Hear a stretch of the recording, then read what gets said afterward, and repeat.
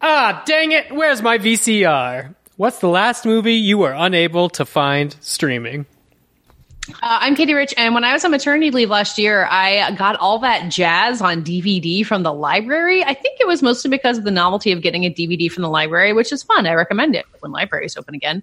But I'm pretty sure it wasn't on streaming, so I'm glad I did it. I'm Matt Patches, and I'm racking my brain, but this is now a defunct answer. But I certainly was in a mood when I realized I couldn't rent directly from the internet The Tale of Princess Kaguya, the Takahata film that I got to see at TIFF on a big screen with Takahata present. Wow! And then I wanted to rent it and it wasn't there. And now, thank you, HBO Max. Ooh, timely. I'm David the Seven, and I've been told I need to watch the Barry Bostwick movie Megaforce from 1982, and it appears I will have to pay for it, though I bet it's somewhere on YouTube. I feel like that's a MST3K movie. You should check to see if it's available that way. What if I want to see the unimportant lightning round? Plug your ears. And I'm David Ehrlich, and I was unable to find 5 Easy Pieces on streaming recently until my Apple TV directed me to Pluto TV. Oh, hey. They're still not paying us money. I was able to stream 5 Easy Pieces. It was the only place of all the streaming services that had it available in a semi-decent quality, I should say. Certainly not Criterion level. And just last night, I wanted to watch Spike Lee's Summer of Sam, which is not technically streaming. And do we call, if something is available to rent online, do we call that streaming? You are streaming it. Yeah. If you can pay to watch it from your couch. That's streaming. Right. But in this day and age, the mild outrage of paying $2.99 to rent something that should just pop up on Netflix. But I rented Summer of Sam last night. I changed my answer. I remember that a month ago we tried to watch My Fair Lady on Little Gold Men as a rewatch, and it's not available for streaming. Oh, wow. Which is weird. 2 musicals. Get it together, Internet. Gentlemen, you can't fight in here. This is the war room. Fine, I can hear you now, Dimitri. Clear and plain and coming through fine. I'm coming through fine too, eh? Good. Then, as you say, we're both coming through fine. Good. Well, it's good that you're fine and I'm fine. I agree with you. It's great to be fine. It's a podcast. Hello and welcome to Fighting in the War Room. It's episode 302, Pandemic 12. Woof! It's the week of Wednesday, June 3rd, 2020. That was the day that a 1988 Penny Marshall's Big opened in theaters. Simpler times. God, what a nice thing it would be for something like Big to just appear. What if you got big now? You're in your 30s, but you wish to get big. I went to my went to my 60s or something. Yeah, have they done that as a movie? That seems like a Zac Efron, Robert just get elephantitis immediately and just be like, oh, and be unable to move. It's a short film. I'm too big. I'm big. Well, it's longer because it takes you forever to fucking play the piano at KB Toys. Oh my god, an exact remake of Big. They're at FAO Schwartz, aren't they? FAO Schwartz, I'm sorry. Yes, that was the thing wrong with that joke, not the elephantitis part. That was the fun part. Hello, we're here. We took last week off, sort of, so you guys could hear our Cinephile game. That was fun. Thank you for being patient while we came back. We're here. David, I hear we have a review. Yeah, we came back just in time to podcast while Rome burns. Yeah, the world was waiting with bated breath. We're pirate radio. Again. Yeah, I mean, it does feel like a dereliction of duty just to even be recording a podcast about something as frivolous as people have told us repeatedly through this pandemic that they appreciate our frivolity. Yeah, but that pandemic has ratcheted up and been compounded by new events. A new challenger has entered the arena. We'll get there. We're getting there. Boy. Yeah. Anyway, we do have, I believe, 2 reviews that we haven't read on the show. I think we read KP Stark's review. No? Yes? I'm not sure. That's the fun part of the podcast. Yeah. Anyway, we'll go back in reverse order from my most certain that we haven't read on the podcast to my least certain. Hammurabi Reader says, fantastic film podcast. Great podcast that touches on a multitude of films and various media every week, often with interesting, erudite perspective.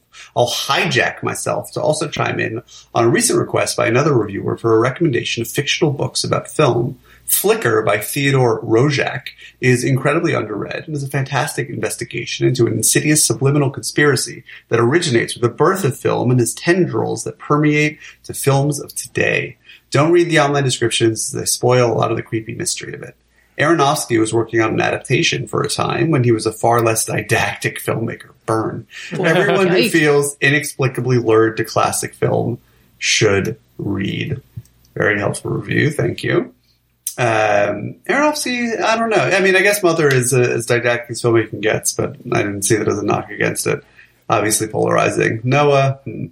Private Life Public Spaces says, my fake real friends.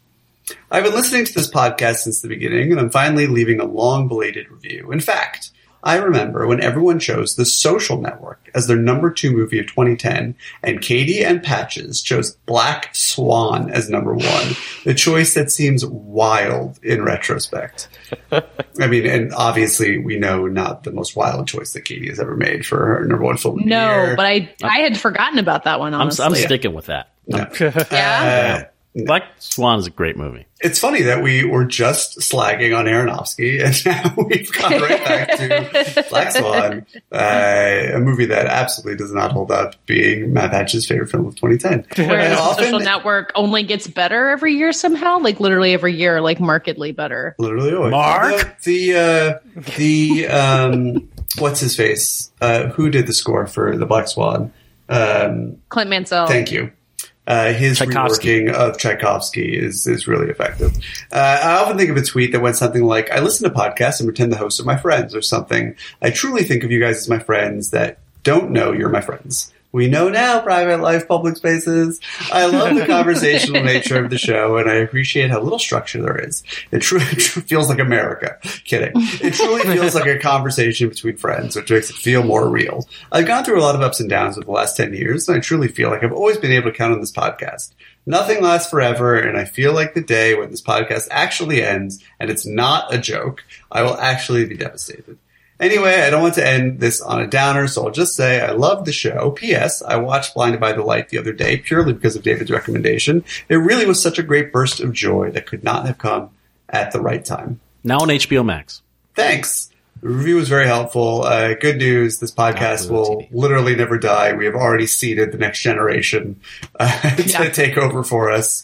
Sorry, kids. Dave will adopt someone. Yeah, we're like one of those ships that's on the way to Neptune that...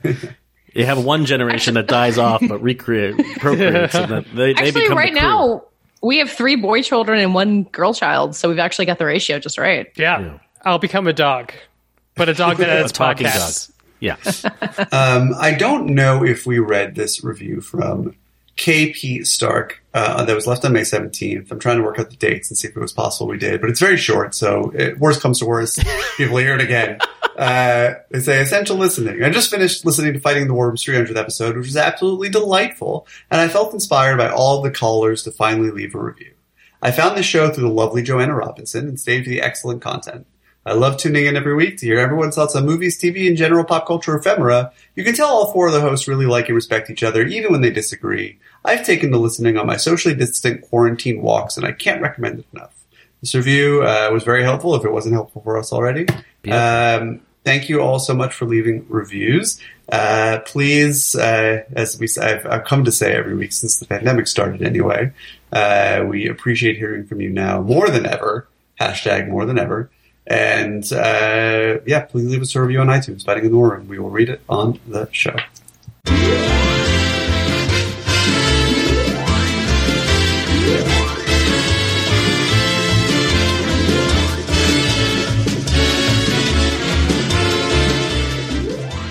Guys, how are we doing? It's been 2 weeks since we recorded a new episode, and some stuff's happened. I think some stuff's happened.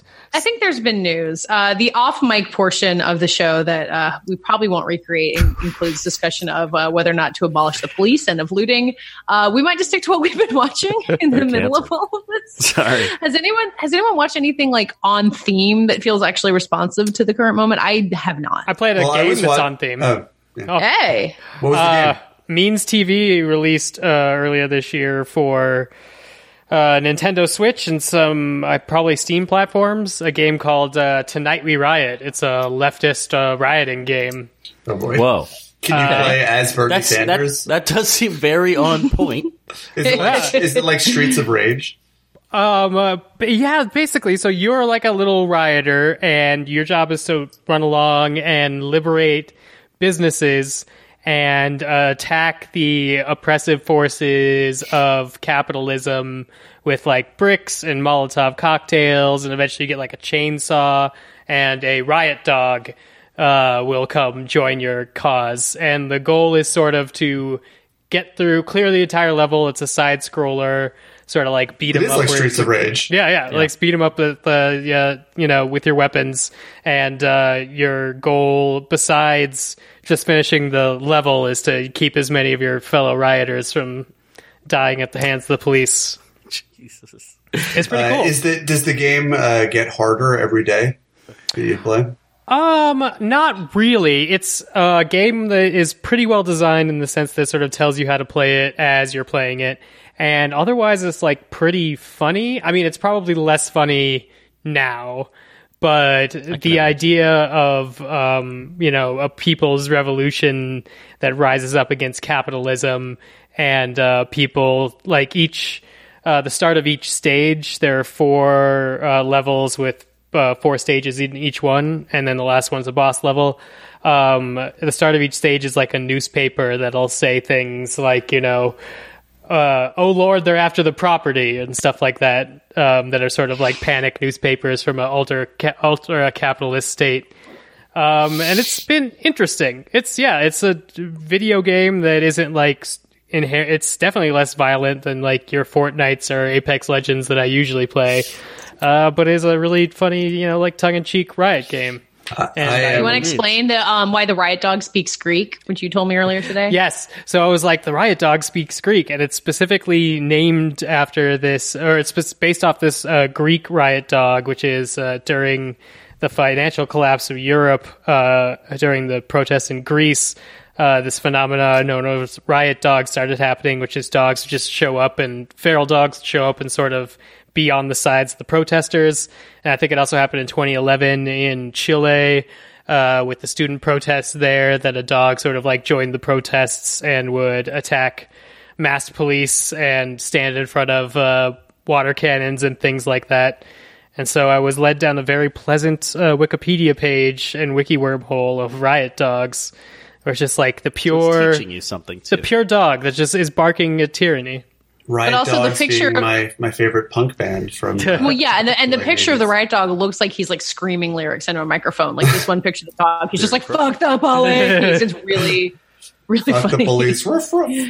Basically, I speaking of games that are dovetailing with our current moment, I am very excited to get my hands on The Last of Us Part 2. The Last of Us being a game that I'm sure we've talked about on this podcast, but it's been very much on the tip of my mind since the pandemic started. Is that the one with the guy walking across America with the baby in a bubble?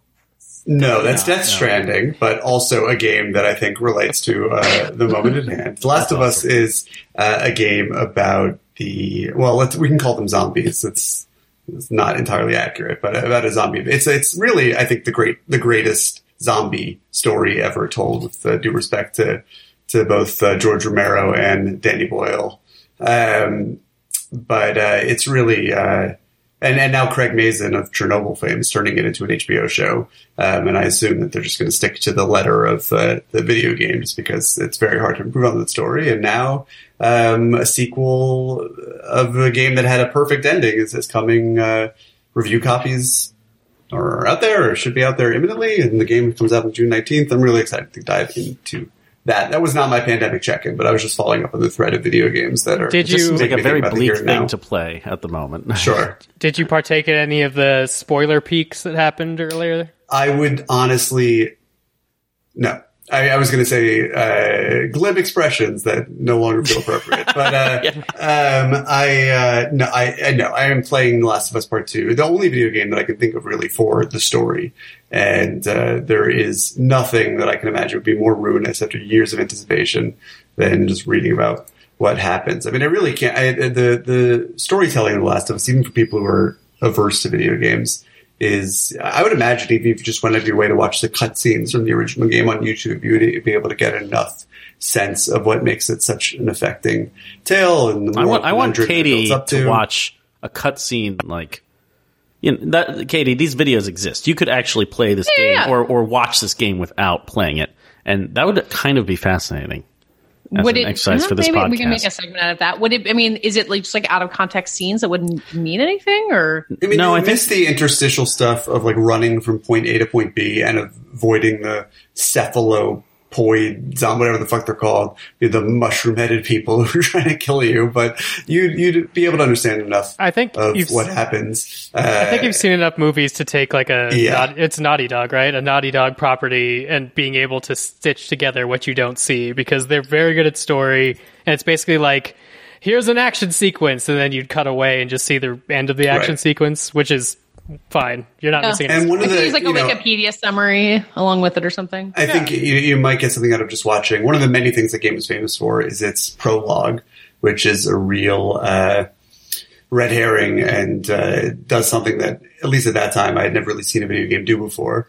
And that scene in particular and how it unfolds is when you're sitting, like living where I am right now, which is sort of in the middle of this triangle between all the various flashpoints where, first of all, some of the hospitals are, so I've had the cavalcade of sirens for months now, but now where the protests are happening and those sirens have been replaced by police cars, it's hard not to think about those the opening moments of The Last of Us, the game. I'm really curious about how the second game is going to continue that story. Well, it's been almost 4 years since you guys made me play Warcraft, so maybe this is it. Gul'dan is not in this game, so you may not be that entertained. What if at the end of The Last of Us Part 2, it turns out Gul'dan was behind it all? Oh, you whippersnapper. I must bring you through the portal. Can I talk about the thing that I was most excited to talk about this week? You can, you can, but can we just pause for 1 second? I feel like we glossed over a little bit of like what's happening in the world a little bit. Like, let's nod to the unrest and it's not even unrest, it's the passion that's flaring. It's people coming out of their homes and protesting and showing and saying Black Lives Matter out loud and screaming it in the faces of police. And there's so much happening. I feel like if we're talking about something, you were too busy celebrating your birthday to partake in our long pre-recording conversation about all these things. Well, no, I know we're talking. I know we did a bit of a pre-briefing here, but the one thing I wanted to mention on the podcast is I think when we in the lead up to the election, actually, maybe it was the aftermath. Who can remember? We had a great conversation on this podcast that was about like the cinematic value or like the cinematic read of everything that we were witnessing from the election cycle, that it felt like cinema in a way, or we could use the thoughts that we have about cinema to kind of understand the moments. And I keep like, I'm living so much of this moment through immediate footage that I'm seeing from every vantage point and every camera. It's interesting to me as this experience. I don't know, even more than when the protests broke out in Ferguson, in that moment where Black Lives Matter really took root as a ubiquitous phrase and movement, and it's been present ever since. But now it's just like, it's so immediate, it's so in our face, and the cinema of it all is making it really palpable to people in a way that feels different than from Ferguson in the last what was that, 5-6 years. I don't know. Does anyone feel that way about just like seeing this, being hit with it in social media or just in video? I don't know. What do you get from the visual experience? There was a major change that I think is still happening for me, which is that when Ferguson was happening, I remember specifically because I was with Mike Ryan, who is from St. Louis, and we had just seen some fucking Marvel live show at the Barclays Center, like the absolute like dumbest thing. And then we went to a bar and we watched all the videos and the protests going down on our phones. And Mike and I were just like, what happens? What's like the next thing? Like we were just on like one of the dumbest fucking highs. And now, here comes reality crashing through. And then I thought that my job was to witness and to amplify those videos. And now I definitely think the witnessing part is important, but I think we've evolved in the methods of counter-protest and policing that I think I need to evolve out of retweeting videos. Like, obviously experiencing this cinematically doesn't work, and so realistically what that's doing is it's putting potential people in the target of police facial recognition. So I think I kind of might be done with videos, and this whole witness thing, I think, was my problem, because I was sitting there in New York where Eric Garner died, being like, I need to witness this thing somewhere else. So if there's been any sort of move towards me, I think it's because I need to actually engage with it less as a media event, because I think that allowed me some sort of, not complicity, because I've been trying actively to avoid that, but I do have a little bit of guilt about not being involved in the right way the last time this all went down. Yeah, I don't know. What feels like the right way now? Like, I feel like we probably all donated money at this point, and the thing that I keep struggling with, and I tweeted about this yesterday, is like, what is the thing to do after that if you are not physically able to go to a protest or not willing to expose yourself or whatever else? Like, what's the next thing? Yeah, I mean, it's hard because, like, by the time you've heard this podcast, I might have, like, gone to protests. I haven't yet, mostly because it's in, like, the middle of a pandemic. Not because of necessarily the violence thing, but it's starting to, like, have the same sort of, like, guilt compiling on me. So at some point, that might break for me, like the pandemic broke other people. When people were like, you know, fuck it, I need to go out and get my hair cut. That wasn't about getting their hair cut. That just, like, broke them. What might break for me is this. This might be the time where it's like, I was okay staying inside and doing stuff when I thought the primary thing was I was keeping other people safe by doing that. Now it's almost like by not being out there, I'm saying something. So I need to balance those two things. And it's been tough. Yeah. But if I do go out there, you're not going to see any videos from me this time. That's what I've decided. David. Patches and Dave. David was going to say something. What are you guys doing?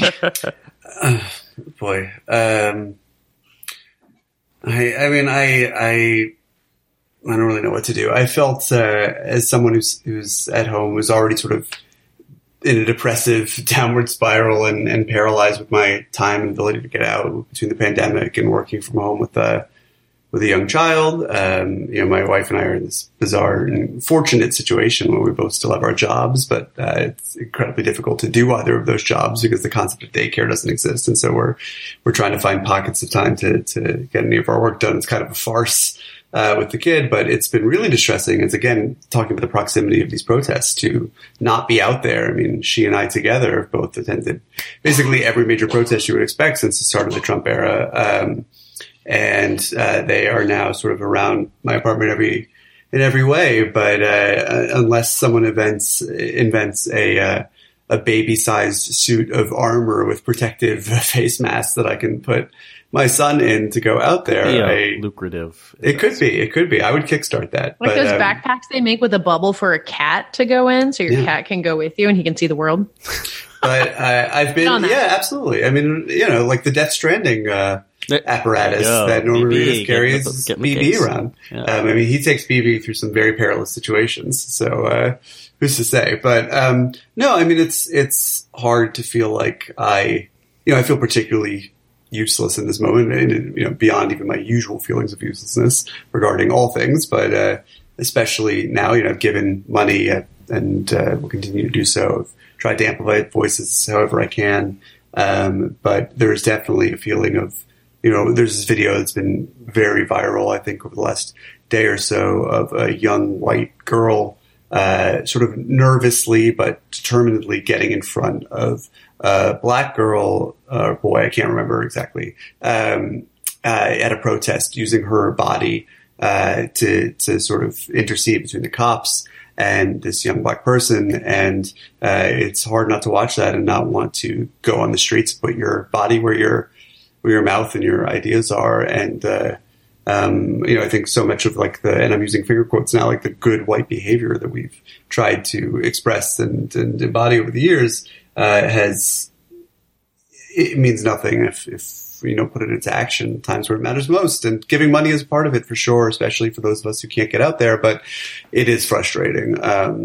And it's hard to sit inside and concentrate on this frivolous work that we're doing, or anything of that nature. The work that is keeping me inside with my kid, when all this is happening around us. But it has been different, and I feel somewhat shameful about that, because I feel like it's suggesting that the violence that's been perpetrated against Black Americans for so long hasn't sunk in as deep as it should have, to say that this is different. But certainly the scale of the protests that are happening now seem objectively different. And I think really the volume of examples of police violence has been viscerally upsetting for me in a way that all of the riots, which have been upsetting over the years in various different ways, that haven't made me feel dead inside, that have made me feel outraged and angry. But this just feels like it's happening on such a wide front and is so widespread. And one example after another,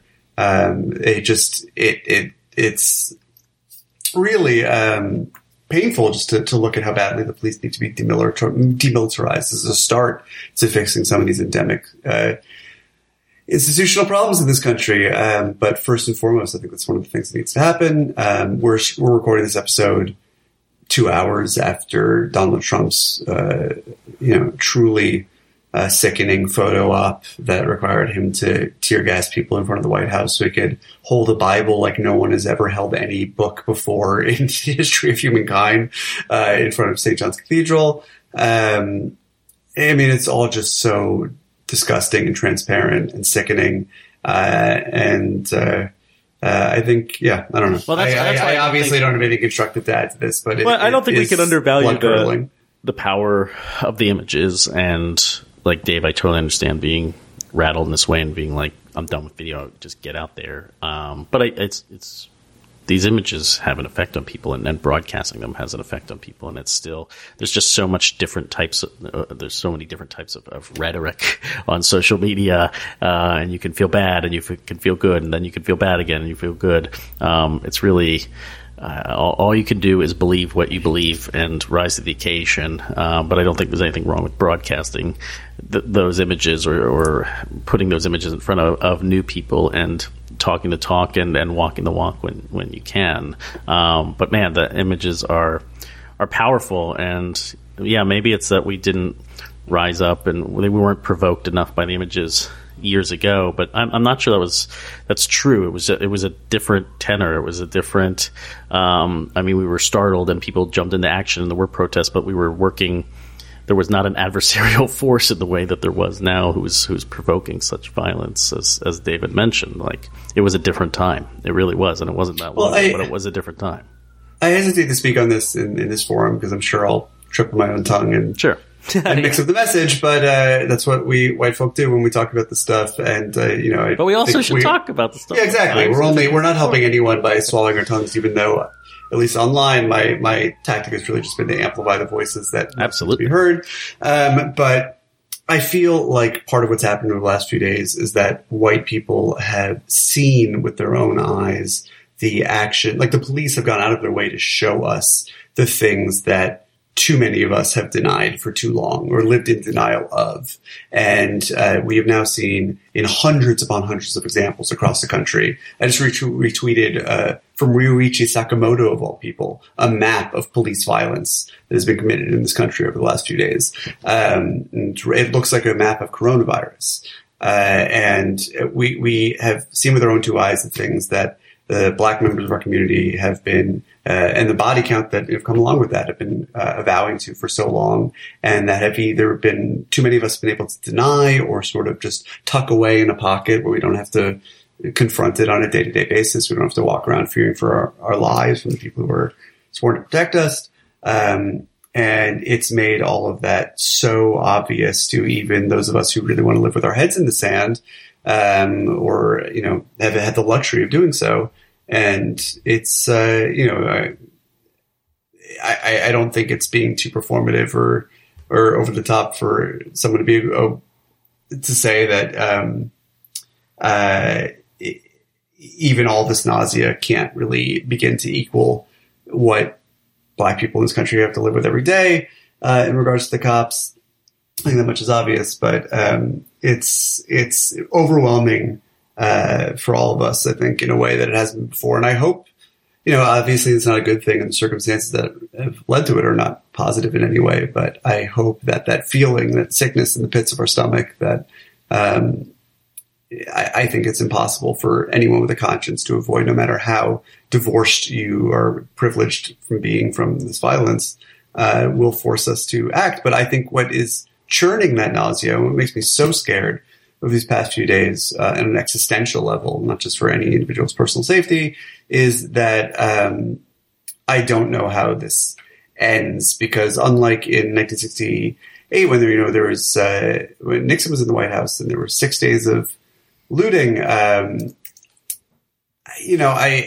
was a Congress that was holding the president to account. There were laws that were able to be passed. It just doesn't seem like any of that is functioning right now.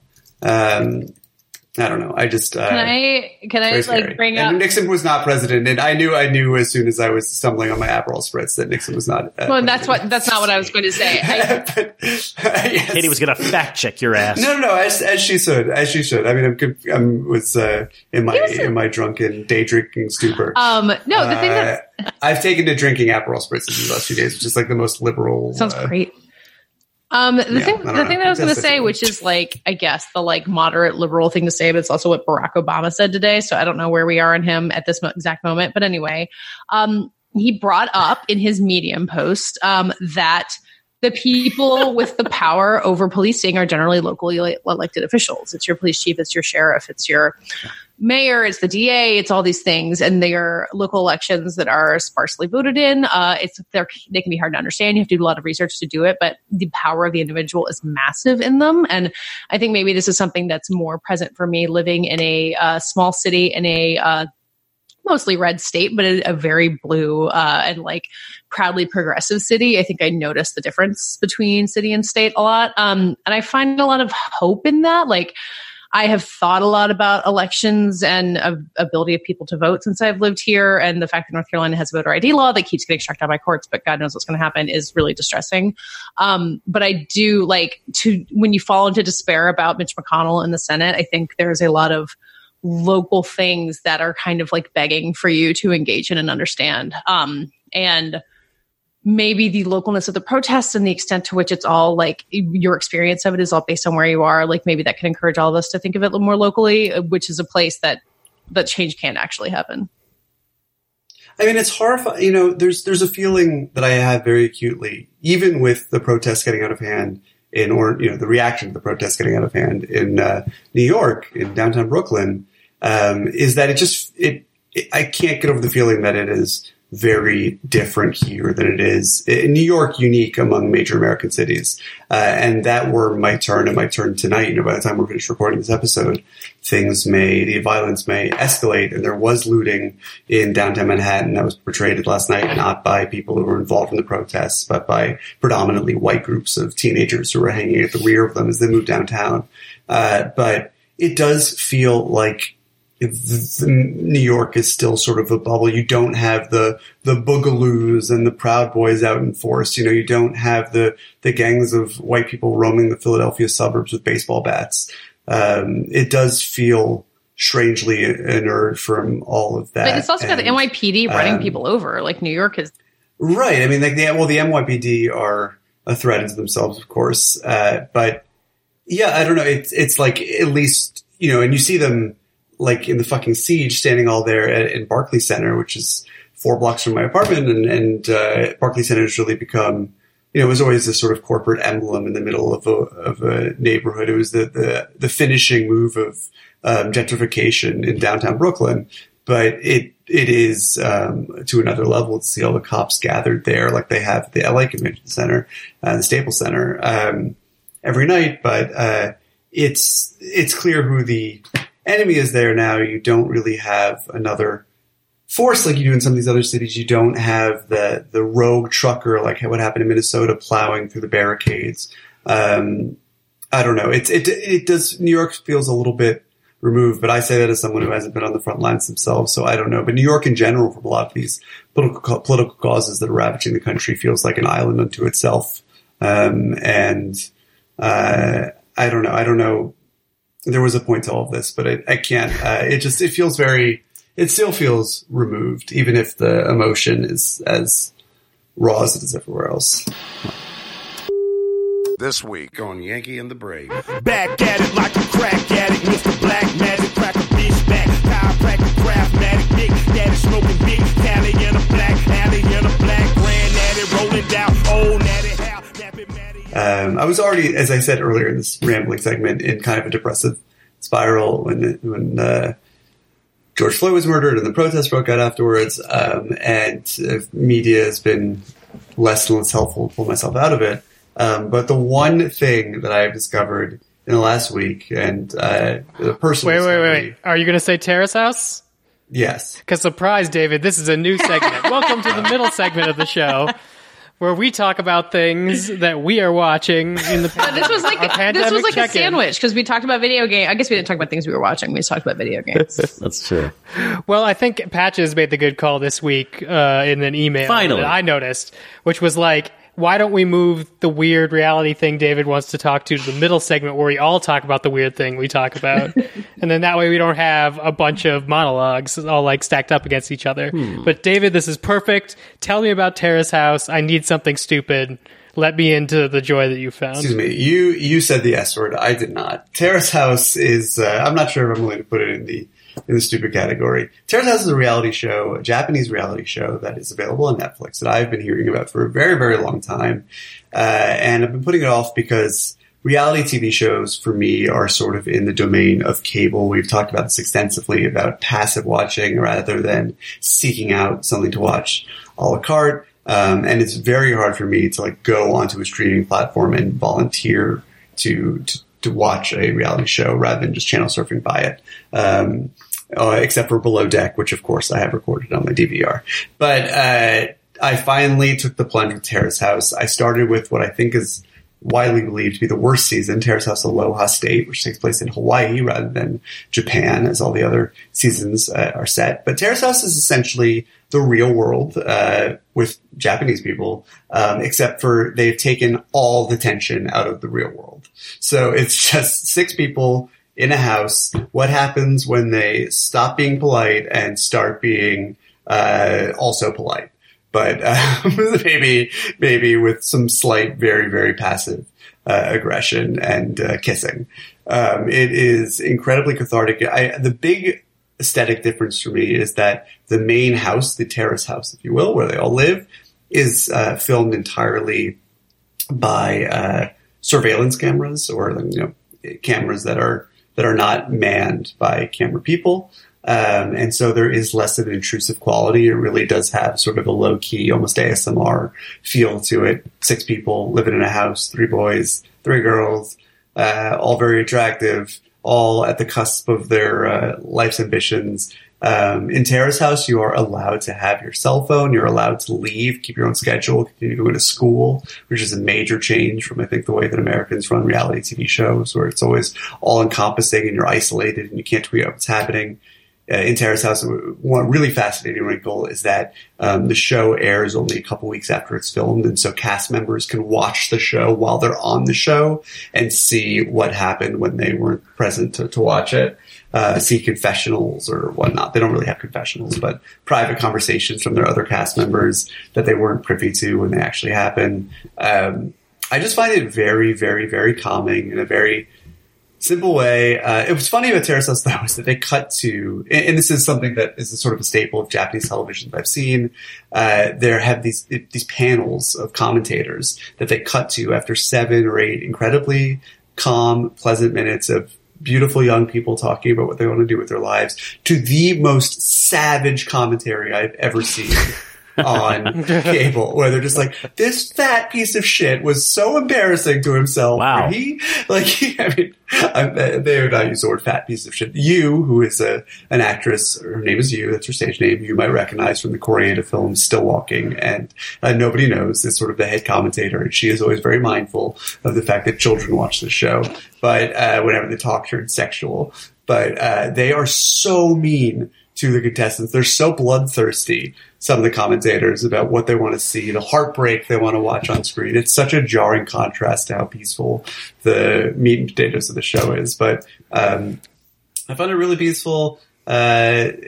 People in the season that I'm watching is taking place in the November right after Trump was elected. They make absolutely no mention of that, of course. They're all too busy talking about wanting to become professional ukulele players and artists and models and such. And one of them's 18, another one's 30, and they're all trying to sort of make it work together. It's really nice. And Lauren Tsai, who is sort of one of the breakout characters from the season I'm watching, is actually starring in Amy Poehler's new movie that she directed for Netflix called Moxie. So this is 4 years later. She's now 22, I guess, but she is someone who's breaking a little bit more into our corner of the world. But Terrace House on Netflix, I'm sure the Terrace House fanatics out there, and I know they exist, will tell me that I've made a huge mistake starting with Aloha State, but I'm finding it really enjoyable, and we'll definitely check out some other episodes, although I am aware that the most recent season was abruptly canceled when one of the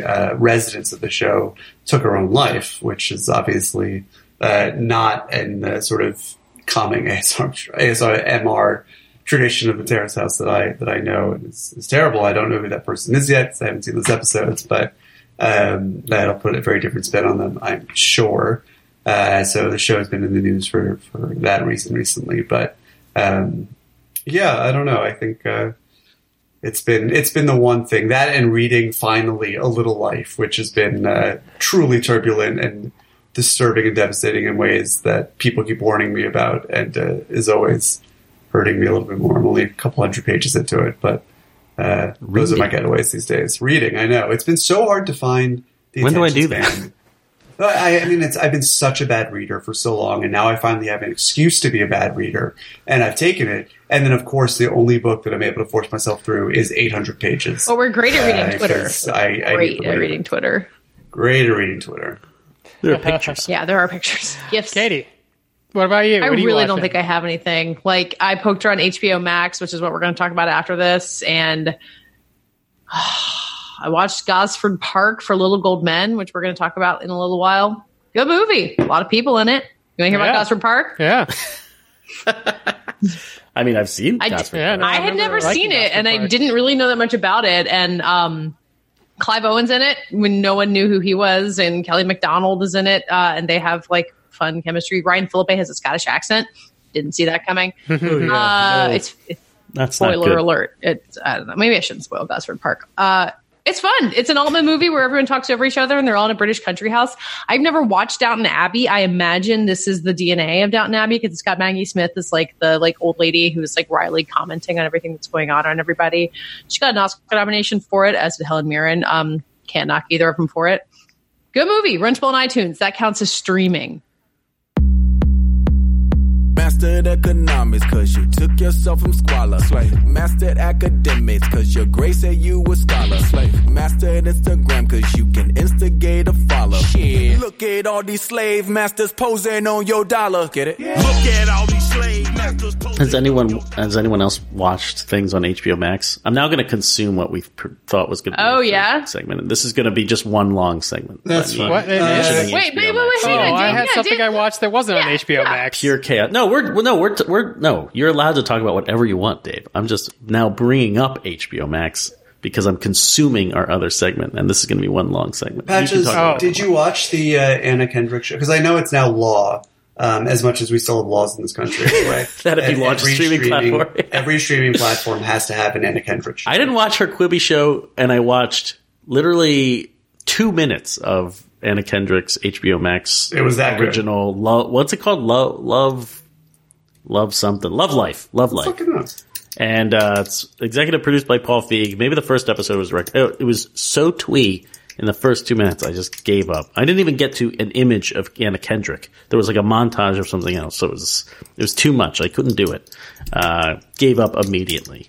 But HBO Max has so many other things to watch because, as I mentioned at the top of the segment, they have all the Studio Ghibli films now. Polygon just spent the whole week writing about Studio Ghibli films, so I've been revisiting a lot of Studio Ghibli films. I believe Matt Patches called Ponyo a masterpiece. I did. Come on, that's good. That's good. What is that? You're making a Ponyo face right now. Come on, it is a meh. It's a masterpiece. Not my favorite Studio Ghibli, but I will be very happy that I have it to show to. I thought we failed to bring the word meh. Oh, for sure. Decade. I thought we just left it behind. We left meh. what? I thought we were done with the word meh. Meh? I'm bringing meh back for Ponyo's sake. No, Ponyo is definitely like lower tier Miyazaki, but my whole argument is that it's still a very good film, and certainly for young kids. Although I can't get my kid into Ponyo. It's just too much of a movie for little kids, as opposed to Totoro, which is pure and wonderful, and we watched it 1,000 times since quarantine started, and it is slow paced and elegant, and yeah, Ponyo is just so much visual information. Gotta recommend Totoro first. But Dave, I'm sorry, I cut you off. Yeah, Porco Rosso. Oh, that's fine. If we're talking about HBO Max, I've also been watching stuff on HBO Max. But what have you watched on HBO Max? I watched the new Looney Tunes. Ooh, I watched the old Looney Tunes. How's the new one? New ones I actually like. So it takes a lot of the stuff that still classically defines Looney Tunes for me, which is like the gags are based sort of around the idea that you thought physics existed, but you're watching the Looney Tunes. Like, all those gags still work, where, like, you know, somebody's holding on to what they think is Bugs Bunny, but it turns out it's been switched out for Dynamite.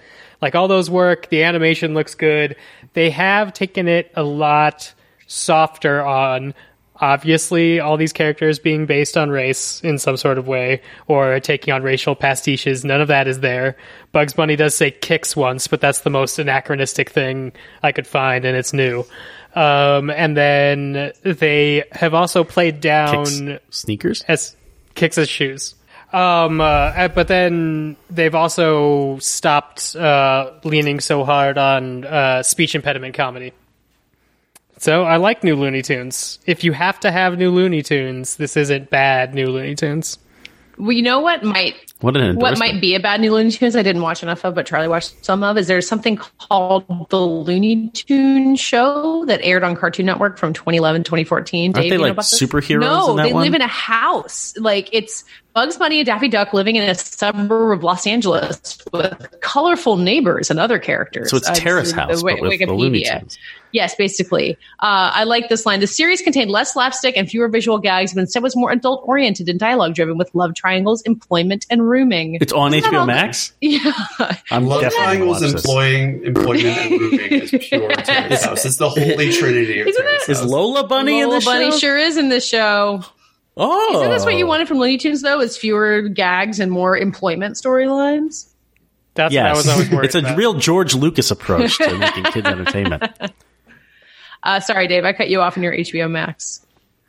Oh, no, I watched Looney Tunes and I watched Dick Tracy, because why not? Finally, I could stream Dick Tracy, which is probably the best way to watch Dick Tracy. When was the last time you guys watched Dick Tracy? I've never seen it. It's been a minute. 5. Although, absolutely one of my favorite movies when I was a kid. It has me also as a kid, and it's because everything's so broad, it's ridiculous. Like, even to the point where I'm pretty sure, like, the first stunt that Tracy does is he jumps from a, like, second ledge window and he grabs a light pole, and the stuntman, like, full on, like, nose butts the light pole, and you could see him pull his head back in pain, and then they cut to Warren Beatty going like this. And it's a real movie that they've spent a lot of money on trying to make it look like 1989's Tim Burton's Batman, and just did not write it at all. There's both too much story about mobsters, but also nobody acts the story. It's just Al Pacino and Warren Beatty and Madonna and makeup effects. Dustin Hoffman. Dustin Hoffman also, but just doing makeup effects. No one really escapes the makeup effects, bright colors of Dick Tracy. But, it's got like that, shucks newsy vibe. Where they're like, child abuse. Isn't that funny? It's okay. He's a street urchin. That vibe. What did I watch on HBO Max besides Looney Tunes? Oh, did I not talk about this last week that I watched part of Gold Diggers in 1933? Did we not talk about this already? No. We didn't do a podcast. Oh my God, I talked to someone about this in real life, and the limit is there's just so few people I could have. And it just seemed like a podcast. Anyway, Gold Diggers 1933. This has been established. HBO Max has a remarkable classic movie selection. Like I think better than anything outside of Criterion Channel or Filmstruck back in the day. Oh, for sure. I mean, I guess it's all Warner Brothers movies. It must be not just Warner Brothers. It's not all. There's some foreign films in there. There's a Warner Brothers collection, and then like the TCM. That's right, it's TCM stuff. Anyway, so Gold Diggers 1933 is a Warner Brothers musical, and it's a classic put on a show musical. I didn't watch the whole thing, but I watched the beginning of it, and then I watched the musical numbers with Charlie Goulden, the almost 4-year-old who I live with, and he loved. Wait, you live with Goulden? And you guys met him back before he was even born. That's right. We watched the whole Pettin' in the Park song, which is a crazy thing to show a 4-year-old, but he didn't really think about it. But it's just like elaborate Busby Berkeley musical number, and he was totally fascinated by it, and it was so gratifying to me because of all the garbage. You pet the dogs. You pet the dogs. Yeah, in the park. dogs. I mean, there's a whole segment where like everyone's on roller skates, and there's a bunch of cops on roller skates. Set aside the cop imagery. We watched this a while ago. But there's a baby on roller skates, and the cops are chasing the baby on the roller skates, and he loved it. So, classic movie musicals. I think if we skip the parts where everyone talks, which to be honest, in a lot of movie musicals, the parts where everyone talks are boring. I think I can really get somewhere with that. Yeah. I watched 2 movies on HBO Max. I watched In the Mood for Love. Oh my God. When I saw you tweet that, I felt so embarrassed about my HBO Max viewing. Why? Because I'm watching a classic? Yeah, I watched Looney Tunes where they all live in a house together, and you watch In the Mood for Love, a masterpiece. That's fair. You may be embarrassed. But definitely a polarizing film for the group I was watching it with, which is interesting. Wow. Was the group you were watching it with Eleanor? No, it was not. My baby said, nah. She said, and then I said, that's masterpiece. I can't read subtitles. That's right. In the Mood for Love, Wong Kar-wai's film from the year 2000, I think, which looks like a film from the 2000. Late 50s or 60s, and clear Mad Men predecessor. Not much story on the bone. That was one of the big complaints that I heard from people that I watched it with, and oh my God. The movie is absolutely gorgeous, but it kind of fizzled out, I guess. I don't know. I think I think after Mad Men and seeing television emulate this film so often in the last 20 years that people kind of got a taste of In the Mood for Love in the form of long-form storytelling, and now think that this kind of movie doesn't have enough to offer them. And I think that's interesting how in 2000 it was obviously revered as a masterwork, and now is. Yeah, but I think it is by people who saw it then and not now. And if you see it fresh now, you might it's almost like what everyone's worried with Dune in a weird way, where everyone's worried that Dune has been so processed into other types of entertainment, picked apart by Star Wars and other sci-fi, that by the time we get an actual Dune adaptation, everyone's going to be like, this is old news. Listen, there's better versions of this in my mind. And I wonder if In the Mood for Love plays the same way for people. There is no bigger Mad Men fan than I. And Elisa and I have actually been rewatching some Mad Men recently, because her rewatch is somewhere in the middle of season 4. We just rewatched The Suitcase, and I failed, as I always do, the watch The Suitcase without crying challenge. I thought this would be the time. It wasn't. But Mad Men, for all of its wonder and glory, does not in any way make In the Mood for Love less potent. And whoever you were watching with, I'm sure there are people that I like quite a bit, but they're monsters. David. Dragon. That's terrible. I did watch. Yeah, I did watch another a film from that time. I watched and wrote about Yi Yi recently by Edward Yang. The last film that Edward Yang ever made. Another comfort movie of mine. and that absolutely holds up. And it's another movie from around that time. He was 2000, I believe. He shares the company of In the Mood for Love on. I recently dug this up for some reason. BBC did a poll a few years ago of the top 100 films of the 2000s, I guess. And In the Mood for Love is number 1. I think Yi is like 3. And not many people have seen it.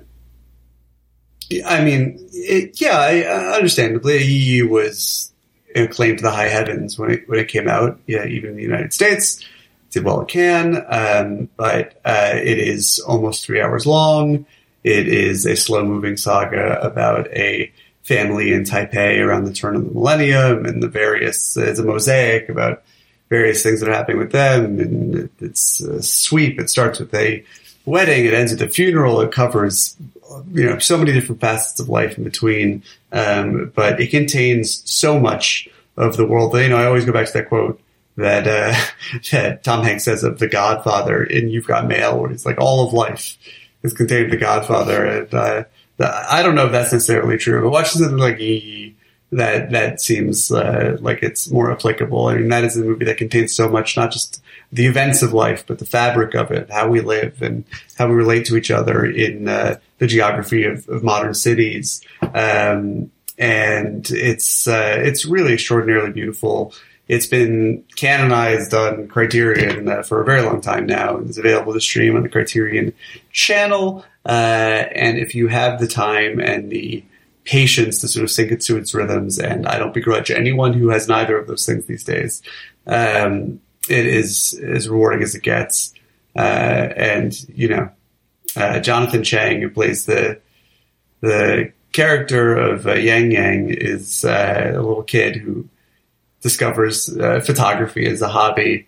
The precocious little boy who, I think, Katie, I don't know if you've seen EE, but as I think you probably see some of your own sons increasingly will in this character. Well, but one of my favorite it's hands down, I think, my favorite child performance ever. I'll take that. And it's just, it's so great. And no matter how many times I watch the movie, and it's been a lot over the years, I just love Yang Yang so much.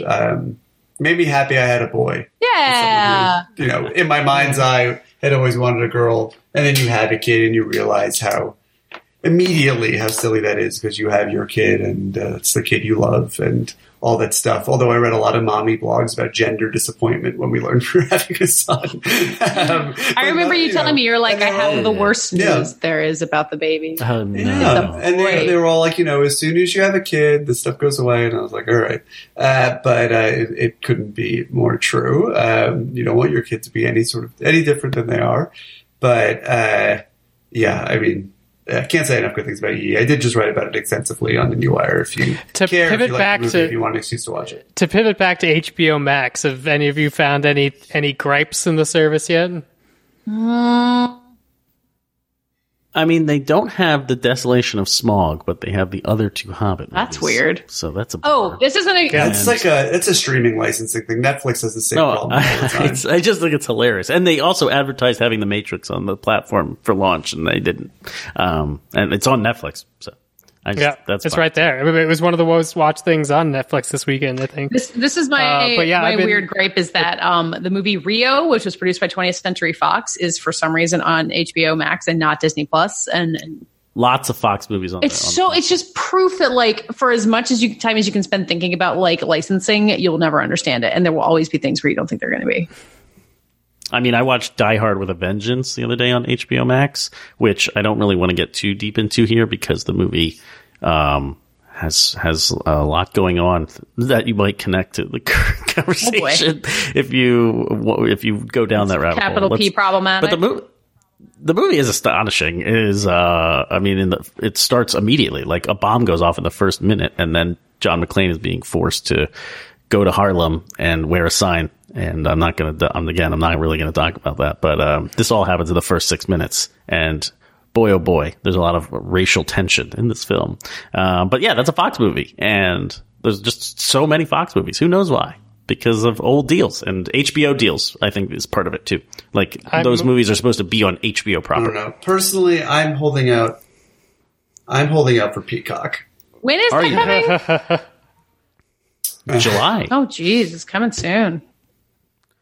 Oh, so then we'll get to do a battle royale of all the streaming services. You get to get the Trolls World Tour for free. Well, actually, we should. It's been relevant in this segment. We need to talk about what, unfortunately, is not our nation's greatest crisis right now, but is alarming nonetheless. Is that Mad Men is leaving Netflix because Netflix, not understanding what the money is for, has decided that they did not want to re-up their streaming licensing deal, which is fucking psychotic. They are depriving Americans of the single greatest show ever made at a time when we need it more than ever. Hashtag more than ever. And I don't know where its new home is going to be, but I mean, AMC Peacock, does have its going own hard in on Peacock. AMC has its own streaming service. It's called Shudder.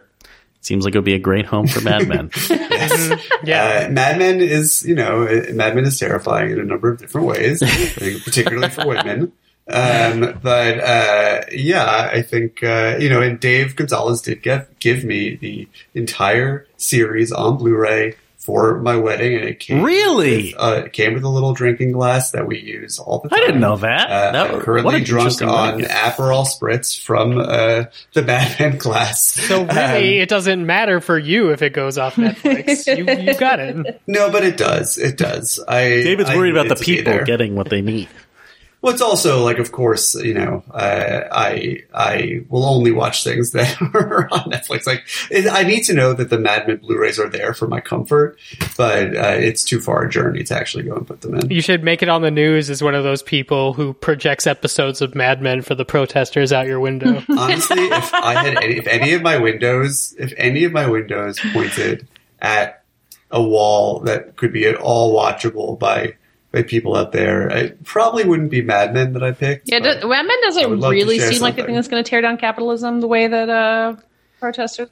Yeah, I'm not sure Not so showing much, no. Mad Men during the Black Lives Matter protests Is really the best. is the choice. The best choice. You could loop that one Mad Men episode from season 5 where it seemed like Black Lives Matter to the people through. But nobody can hear it because of the protests, so it's just a lot of well-framed shots. I like it. HBO Dave, Max. Wait, Dave, to round us out here, didn't you say you watched something that was not HBO Max related? I did. The streaming wars. No, not really, because it's on the Criterion channel. I have to look it up because it's one of those Italian crazy films with No, it's an American film. It's a William Greaves documentary that is not a documentary. It's called Symbio-Psychotaxoplasm Take 1. Sure. Whoa.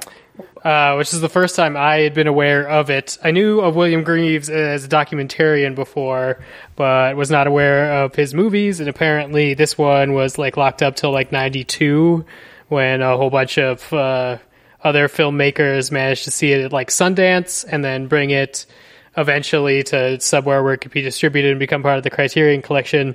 It is William Greaves plays himself, and he is directing a audition scene in Central Park with different actors, and he has another film crew whose job it is to film him filming the actors, and he has a third film crew whose job it is to film the film crew filming him filming the actors. And he sets it out right at the beginning as the 3 levels of meta you're going to go We call it an Inspector Gadget, but yes. Yeah, okay, an Inspector Gadget. But by the time the movie's over, it's sort of become this postmodern deconstruction of the filmmaking process itself, and then also some interesting things about race, some very interesting things about class right at the end, and a couple of things about homosexuality, all sort of wrapped into this guy trying to make a movie is the narrative. And then at one point his crew kind of rebels against him and starts filming what they think the movie is about. Anyway, it's a hour and 15 minutes. It's not a full 90, but super interesting. And I enjoyed it as a little postmodern docudrama that I hadn't seen before. And it has a crazy name, which is what drove me to it. I was like, I could watch Dogtooth or Symbio-Psychotaxoplasm Take 1.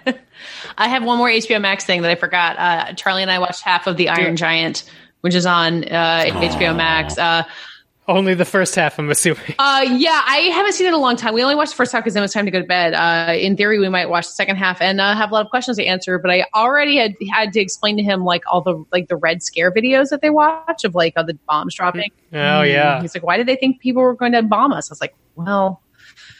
Wow. He asks a lot of why questions. Get ready for that, Patches. So anyway, he likes the robot though. Yeah, that's good. Who would? It's too bad. Actually, kind of too bad for the end of the movie, but I'm happy that he does. Well, I don't know. We'll see. How He lives. Superman. No, doesn't he die? Oh, that cries me. I mean, he dies, but then it's suggested that he can repair himself. Right. Eventually. Right. Like Superman. Yeah, spoilers. But man, when he sacrificed himself, that's the real shit. Yeah, we'll see how it goes. I'll update everybody next week. That's all it. right. See, aren't you glad I combined those? I guess. I mean, I guess. Sure.